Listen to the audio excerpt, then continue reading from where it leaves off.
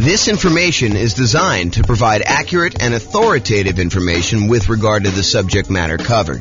It is offered with the understanding that the presenters are not engaged in rendering legal, accounting, or other professional services.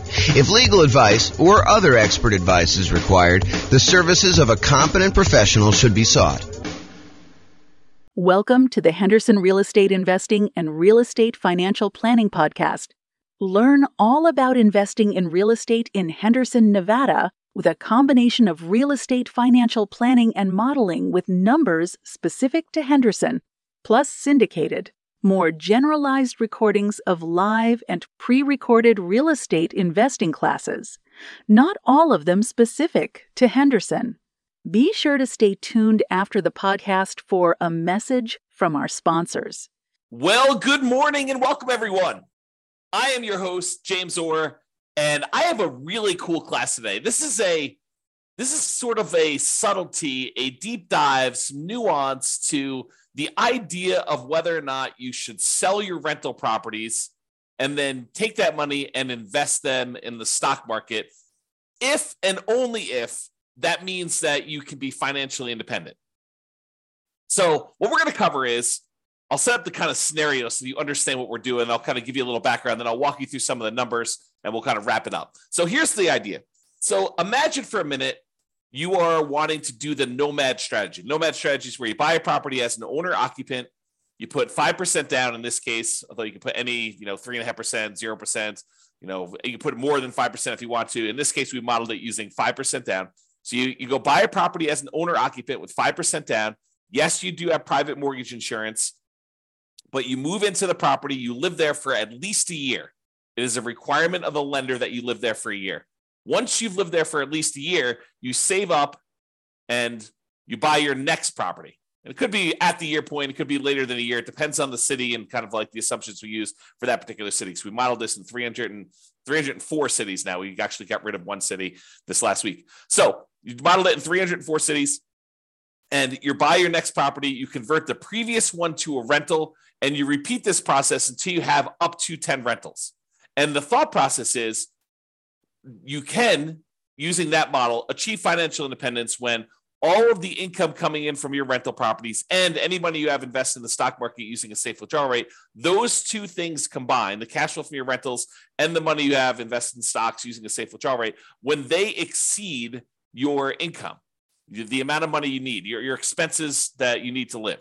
So the idea is, when does that person achieve financial independence? However, if you're doing that strategy and you've got all these rental properties, and let's say the cash flow on them in your particular market is not amazing, sometimes you're looking at a ton of equity in these properties and you're thinking to yourself, should I just sell these properties, pay the proceeds, pay the closing costs, pay the real estate commissions, pay capital gains taxes, pay the depreciation recapture tax, and take that money and then go invest in the stock market? Because if I invest in the stock market, I can use a safe withdrawal rate in order to live on that and be financially independent.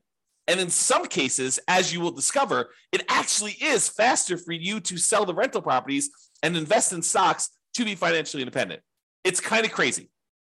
There are other times, though, when it would be better for you, faster for you to actually do the nomad strategy.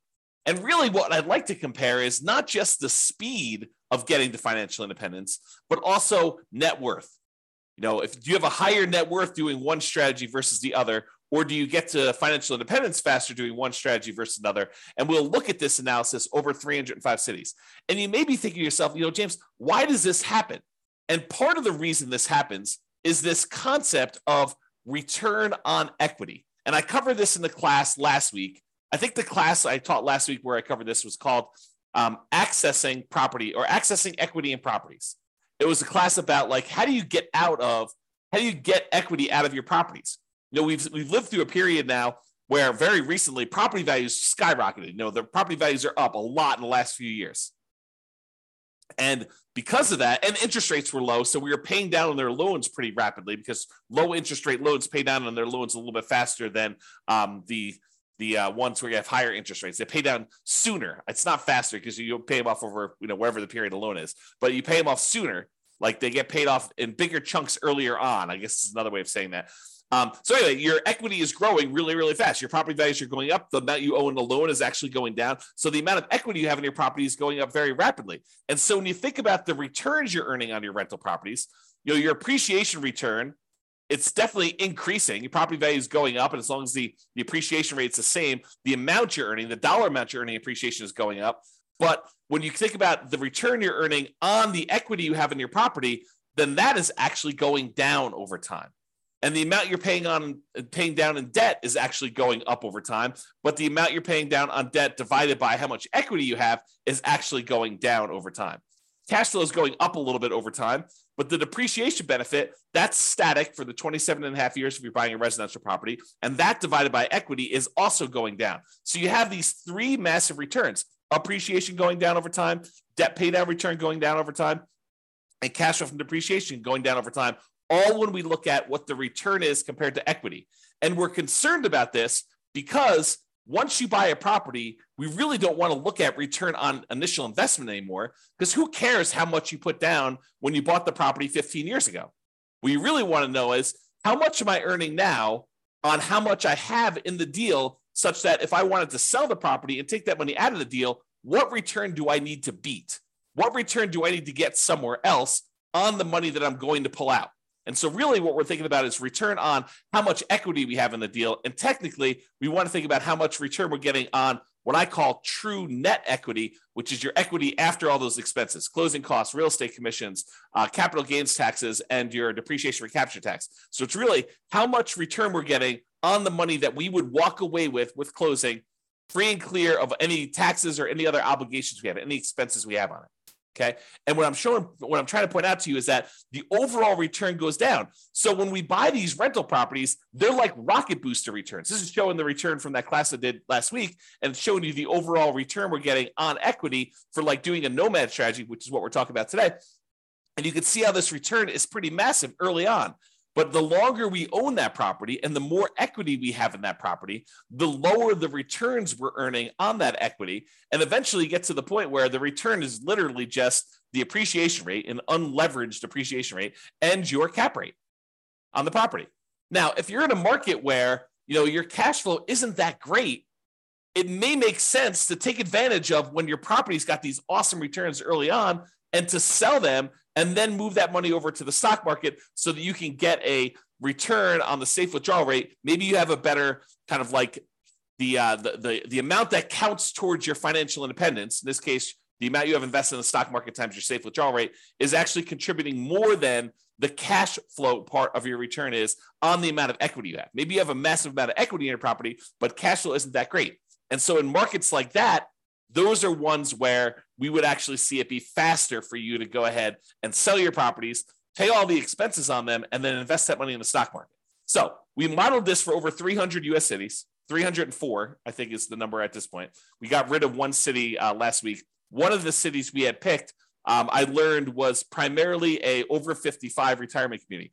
Happens to be one of the top 305 cities in the U.S. in terms of population, but it also happens to be a 55 plus retirement community. And so I didn't think it was a representative city to do analysis on. So I've since removed it. So now we're down to 304.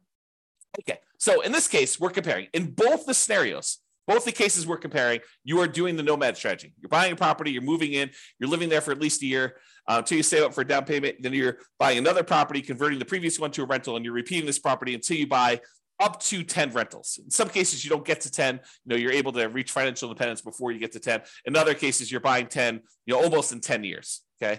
So you're doing that. You're putting 5% down and you're doing that. Okay. Now, in one of the scenarios, you are not ever selling any properties. You're just always keeping your properties. You're never selling any of them. That's what we're calling the baseline nomad model. However, in the other strategy, we're saying, look, you're going to do the nomad strategy exactly as the other one was doing it. However, each month, we are going to do some calculations. We're going to calculate, hey, look, if I went and sold my properties and I paid closing costs, if I paid real estate commissions, if I paid capital gains taxes on the gains I've had since I've owned the property, and I pay back depreciation, with a depreciation recapture tax, all four expenses you have when you sell a property, and the net proceeds of that, if I could take the net proceeds and invest them in the stock market and then use 4% safe withdrawal rate times the money I now have in the stock market, if that means that I have triggered financial independence, then go ahead and sell the properties, stop buying any more properties at all, because we've reached our goal of financial independence and we're done. And then I'm going to compare those two strategies, baseline Nomad, where you're not ever selling any properties, to this one where if you actually can be financially independent, then do it. That's what we're talking about here. And you can see the analysis if you want to go drill into the charts and kind of see what's going on, or go look at your individual city and see how your own individual that's a tongue twister, individual city has performed. You can go to this URL on the screen and actually see it. Okay. Now, I've already covered what financial independence. I've covered this in previous classes. I'll do a really brief one here. Really, we're saying you're financially independent when the net positive cash flow from your rental properties is after all your expenses, your principal, vacancy, principal, interest, taxes, PMI, insurance, maintenance, management, all those expenses come out. The net positive cash flow from that counts towards you being financially independent. Any invested assets you have times your safe withdrawal rate. So any money you have in the stock market or bonds, or any loans you've made as a lender, if you want to be a hard money lender or something like that, all of that money, that big pile of money times a yearly safe withdrawal rate would count. So the 4% of whatever that dollar amount is, if you had $1 million invested in stocks and bonds and loans out there as a hard money lender, then it'd be about $40,000 a year would count towards you being financially independent. Plus all three passive income types, Social Security, annuities, and pensions, which we're not modeling in this particular scenario. So we're really focused in on cash flow plus any safe withdrawal rate times, the amount you have invested. So those are really the sorts of financial independence. When those exceed your living expenses, that's when you're financially independent in our modeling. All right, so let's talk about our assumptions. Man, I've got like a slow tongue today where I'm like being tied up with all my words. Maybe I should slow down. Maybe that's what's going on here. All right, assumptions.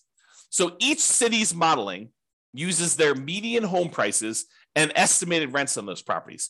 We did not apply any of the 88 strategies we have to improve cash flow. So this is not like an optimized strategy where, you go into that market or you live in that market and you expect, you're like thinking, there's no way I can achieve what he told me because there's no way I can find those types of deals. No, we basically took off the shelf properties, median home prices, and the estimated rents you can get on those. And that's what we use. It should not be hard for you to mimic our results. Okay. In fact, you could really improve on our results. Further, with our assumptions. So the job income does vary based on the city so that they can afford a property in their market. I didn't want to say, if everyone makes $5,000 a month and someone in California could never buy a home in that marketplace. So I say, hey, look, your job income is in line with whatever the price of houses are there so that you can qualify for an owner-occupant property. In cities where they have a higher income, they then need more passive income, investment income, and or rental income to be considered financially independent. So because we gave people in certain cities more income so they can qualify for these loans, we also now set the bar higher for what they need to do in order to be financially independent. They have to actually replace that income. So it gets, even though they make more money, now they need to actually replace that in order to live in that city. Now, everybody starts with just enough in down payment to buy a single 5% down owner-occupant property with closing costs. So about 7% of the price of properties in their marketplace. And we do have a minimum of $10,000, which I don't think anyone is hitting. So I probably should even just remove that comment. But buying owner-occupant properties with 5% down, that's what they're going to need to do that. With Nomad, they keep moving out of it and they move into their next owner-occupant. So realize that when they buy their property, they only live there until they've saved up enough money for their next 5% down property, and then they move into the property. Excuse me. I've assumed interest rates when they're buying these owner-occupant properties are 6.5% with 5% down. And that in addition to that, they need to pay PMI, private mortgage insurance, which is insurance you pay to protect the lender in case you default because you didn't put 20% down. That's what PMI is. If they were buying rentals, which they're not in this case, they're buying these owner-occupant properties and then they're converting them to a rental after they've lived there for at least a year. If they were, we would say that interest rates would be about 7% for those with 20% down. And in those cases, they would not have PMI. And when we do analysis of other strategies, when we compare, buying 20% versus doing Nomad, or 20% versus 25, or buying all cash versus 25% down, like we're doing all these different comparisons to show you which ones are better and in which markets they're better, so that you can go drill down and see, which ones you may want to consider utilizing in your market if you want to get speed or if you want to get higher net worth, and kind of like being able to model that. So we're doing all those. Today just happens to be the comparison of, should I sell my rentals in order to invest that money in stocks? So 7% per year in the stock market rate of return, like all of these assumptions, if you make a slight change to them, it's going to change the results. And one of the ones that will change is if you change how much they're earning in the stock market, that will impact these results.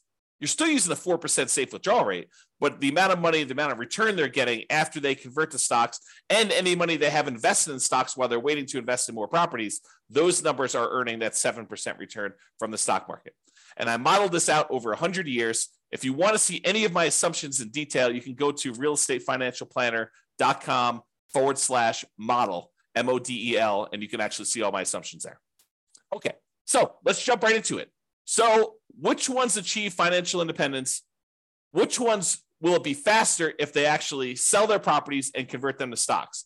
It turns out that in 120 of the 304 cities, it made no difference at all. So in other words, it was not faster for them to actually sell their properties, move to stocks in order to be financially independent.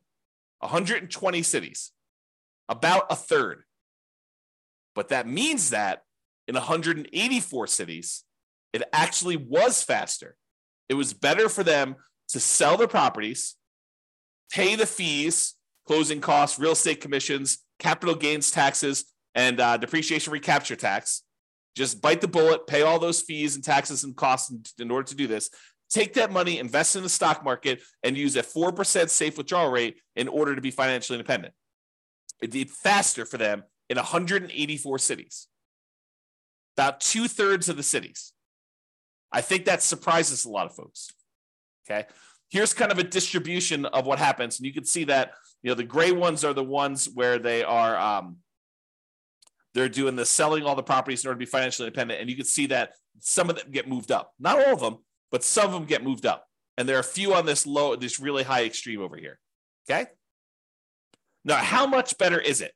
And how is it distributed based on price? Is this all the really, really expensive property cities where this happens? Or is this all the really cheap property cities? Nope, it's spread out. And the difference in the number of months is, it's less than 10 years in most cases, but it's actually probably in most cases, it's about 5 years or less. Okay. So how much faster is it? Just eyeballing this. This is the 5-year line here. It shows that anyone's below here are less than 5 years faster. Anyone's above here are more than 5 years faster. And each green dot shows you that selling the properties and investing in stocks is better by that many months. And then this axis shows you how expensive the properties are. So, in the properties where it's about $500,000 properties, that's right here, shows you those. Okay. So this just gives you an idea of how much faster it is for which ones, and how that is spread out over different priced houses in those marketplaces. Okay. So, certain cities have cheaper houses, certain cities have more expensive houses, and you can see that it's not skewed so that this only happens in really expensive markets, or it's only skewed where it only happens in really inexpensive markets. It's spread out a bit. All right. So we talked about achieving financial independence and the speed in order to be financially independent. We said about in 2/3 of the cases, it would be faster for you to actually sell the properties, pay all the fees, and invest in stocks in order to be financially independent. However, let's now look at net worth, right? What's your overall net worth if you do this? And in 44 cities, about 15% of the time, you would have a higher net worth at year 40 if you actually did not sell your properties and just kept them. So about 15% of the time, you'd have a higher net worth. In 260 cities, it didn't make any difference at all. 260 cities, no difference at all. With 184 with 44 cities, you would actually have a higher net worth. Now, this is at a snapshot in time in year 40. If we went out to year 50, these numbers would be different, right? Because whenever you go and you sell all these properties, you're probably lowering your net worth. You're paying all the costs in order to get at that equity. You're paying your closing costs and real estate commissions. You're paying your capital gains taxes. You're paying your depreciation recaps. All of those are pretty expensive to get at that equity to begin with. And then if you're earning 7% in the stock market, that 7% has to be greater than the return you're earning on your rental properties in order for you to have a higher net worth, which in most cases is probably not. Okay. So this is a snapshot in time showing you that in 44 cities at year 40, it would be better for you to keep the properties. And it shows you the distribution for those. And it tends to be the ones on the lower end of the price point is where that happens. Okay. That just happens to be where it is. All right. So let's take a look at some of the summary stuff. So when you look at it, and I have average and I have median here. So on average, selling the properties, if it means you're able to be financially independent, speeds up your time to financial independence on average about 21.6 months, a little less than 2 years. So it's a little less than 2 years faster to do that. Now, that's not a huge difference. It's 4% better when you sell your properties. Okay, if you want to think of it that way. That's on average. If we look at the median, the middlemost number, it's just over a year. It's a year and 3 months, 15 months. And that's 2.9% better or faster to have done that. Okay. As far as net worth goes, when you do the nomad strategy and you don't sell any properties, your net worth on average is 11.168 million. So 11.1 million in year 40. When you sell all the properties, your net worth on average is 10.8 million, a difference of about 329,000. Now, I want to point something out to you. We're talking about numbers 40 years in the future. If you want to think about what that means in terms of today dollars, it's about 1/3 of that. Okay. So, 11.1 million is probably a little less than 3 million in today's dollars. I'm sorry, a little bit less than 4 million in today's dollars. Okay. And 10.8 million is less than that, but not that much. The difference is 329,000. That's like a difference of about 110,000 in today's dollars. So we're not talking about huge differences. It's a 3% difference in net worth. So again, not huge when you do that. Now let's talk a little bit about risk. Oh, by the way, that was average. The median net worth difference is 8.1 million versus 7.6. or a difference of 477,000. In today's dollars, that's like, $150,000 or so. It's 5.9% better for you to have done the regular nomad, not paid those expenses. But are you trading a little bit of net worth in order to be able to be financially independent earlier, faster?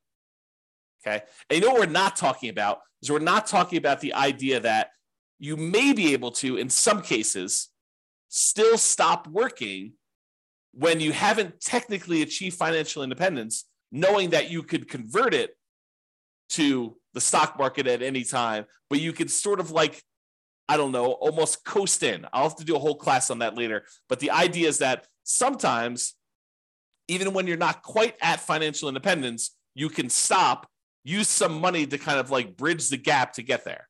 Okay. Imagine for a minute, you're looking at your rental properties and you realize that a whole bunch of properties are going to pay off a year from now, but you have more than enough cash set aside to get you to that year point. And at the year point, when your properties get all paid off, your cash flows are going to increase massively and you'll be financially independent at that 1 year point, a year from now when you pay off the properties. But let's say your living expenses are $10,000 a month and you've got $500,000 in cash somewhere. Could you go spend $120,000 from your cash, stop working a year early, knowing that a year from now, when the properties are paid off and your rentals are going to provide more than enough cash flow in order to support you at that point, could you go and do that? Sure. If you have $500,000, you probably do it 2 years early, right? And so we're not talking about that as a strategy, which is probably a whole separate class. All right, let's talk about risk. When we look at risk, really the baseline nomad is going to be a little bit less risky when you're looking at things, until you get to the point where you sell off the properties and then you get rid of a bunch of debt, and that becomes less risky for you to have sold off the rental properties at that point. So if you think about it this way, one of the ways we measure risk is a whole bunch of measures related to debt, like your debt to income or your debt to your net worth or your debt to your liquidity or debt to your account balance is another way of saying that, or how many months of reserves you have based on how many rental properties you need to kind of have reserves for. And so you can see when you sell off all your rentals that you de-risk your portfolio. And so whenever you go and you sell off your properties and then invest in the stock market, you're trading all the risks we have associated with rental properties for now the risks of the stock market. They're just different risks. It's not that they're necessarily better or worse, depending on who you are and what you believe. But when you actually get rid of a lot of leverage, that does de-risk your portfolio because you're unleveraged. Okay, so selling off rental properties tends to de-risk you, except when we look at your total rent resiliency and your total price resiliency, which are a little bit better in the regular baseline scenario. All right. So you could apply all of the 88 strategies that we have to improve cash flow to improve on these numbers. We're basically using median price properties and what rent might be on those in each market. You should be able to choose better and do better if you were deciding to do this yourself. And I do model some of those improvements in the modeling thing. You can go see me, do what if you can get 10% better rents, or what if you buy a property at a 5% discount or 10% discount? We look at those and see the impact of doing that versus doing the kind of like baseline scenarios we've got. If you go to the realestatefinancialplanner.com/model, you can see all those for your city. I did it for all 304 cities. Okay. Now, realize I am not an expert at your market. If you go look at the numbers, you're like, hey, James, these numbers are not what I'm seeing in the marketplace, and you're an expert at your market, please do reach out because I want to improve the numbers. And I don't know your market, right? Like I live in Northern Colorado. I don't know your market specifically, but we're doing analysis on all these based on, the numbers that I can see. So if you come to me and say, look, we need to change this. Prices are actually about 10% less and rents are, about 5% more. And you tell me that anyone can achieve that. It's not like, a killer deal that only you can find and that there's only one of them every 6 months. We want to find something that not the best case, but what any real estate investor could go and expect to achieve in your marketplace. So if you come to me, we can rerun all the numbers and do that. And then we'll update all these charts and stuff. So if you're watching this video after the fact and you're like, hey, the numbers in your video are different than the numbers you're showing on your website. Yeah, as prices change, as interest rates change, as rents change, as someone comes in and tells me, James, your numbers were all hosed, I will update those and we'll readjust them. And so they may show up as slightly different from what you've seen on the video, or very different depending on what happens with the market. If interest rates change dramatically in one direction or the other, the numbers will look very different. Or prices change a lot. That's another thing to say. So reach out to me if you want to update some numbers so we can do that. All right. So in conclusion, in our current market conditions, our current price, current interest rate, current rents in the 300 plus US markets, using what I would refer to as less than ideal median price to rent properties, eventually selling all your rentals can help you achieve financial independence faster about 60% of the time. In 60% of the markets, you would be better off selling your rentals after owning them for a period of time, and then taking that money and investing in the stock market and living off a safe withdrawal rate. That will get you to 5 faster in about 2/3 of the market, 2/3 of the cities. However, you tend to end up with a higher net worth in year 40 in about 15% of the cities by not selling your rentals and paying all those costs, closing costs, real estate commissions, capital gains costs, depreciation recapture taxes, maybe continuing to buy properties even more and not stopping working. Which makes sense, right? I mean, if you don't sell the properties, you don't have all those expenses. If you keep buying more properties, if you're not selling them, you keep working, sure, you're going to have higher net worth. That just makes sense. But sometimes you're willing to trade a little bit of net worth for speed to financial independence. However, the market does matter. You would not be able to improve your time to financial independence in every market by doing this. That's why you really need to go study your market, which I've done all the analysis for you. Go look at it. If you got questions, reach out. But it's best for you to look closer at your specific market and apply as many of the 88 cash flow improving strategies as practically possible to improve on your own personal implementation. So go check out realestatefinancialplanner.com/model, and you can do that. This has been James Orr. I hope you like these classes. I like going into this detail where we can show you the impact of changing your strategy and how doing one little thing differently or having one little tweak in how you implement your plan can have massive impact on things, and how it's much better in some markets. And it's not always universally true, which is why there's a lot of arguments in these online discussion forums and amongst people where they say, hey, it's always better to put 20% down. It's always better to put 25% down. It's always better to not pay off your rentals. It's always better to pay off your rentals. People have these different opinions on things. And the point is that in some cases, it actually is better to do one way. In some cases, it's better to do it the other way. And sometimes it's split. Sometimes it's universally true, but most of the time it's not universally true. It's sort of like it depends. And that's why we're going over this stuff. All right. Hope you enjoyed. This has been James Orr. Have a great day, everybody. Bye-bye for now. With home prices up, mortgage interest rates up, and rents up but not quite enough to counteract the higher prices and interest rates, cash flow on rental properties in Henderson is harder than ever. Book a call with the Real Estate Financial Planner to apply our proprietary 88 strategies to improve cash flow on your rentals. See the show notes for a link to schedule your call and improve your cash flow today. If you're a real estate agent, lender, or professional in Henderson that wants to help our real estate investor listeners, consider reaching out to learn about collaboration opportunities with this podcast. We'd love to add more value to our listeners by having you assist our investors buy, sell, and finance their real estate investments. See the show notes to schedule a call to discuss collaboration opportunities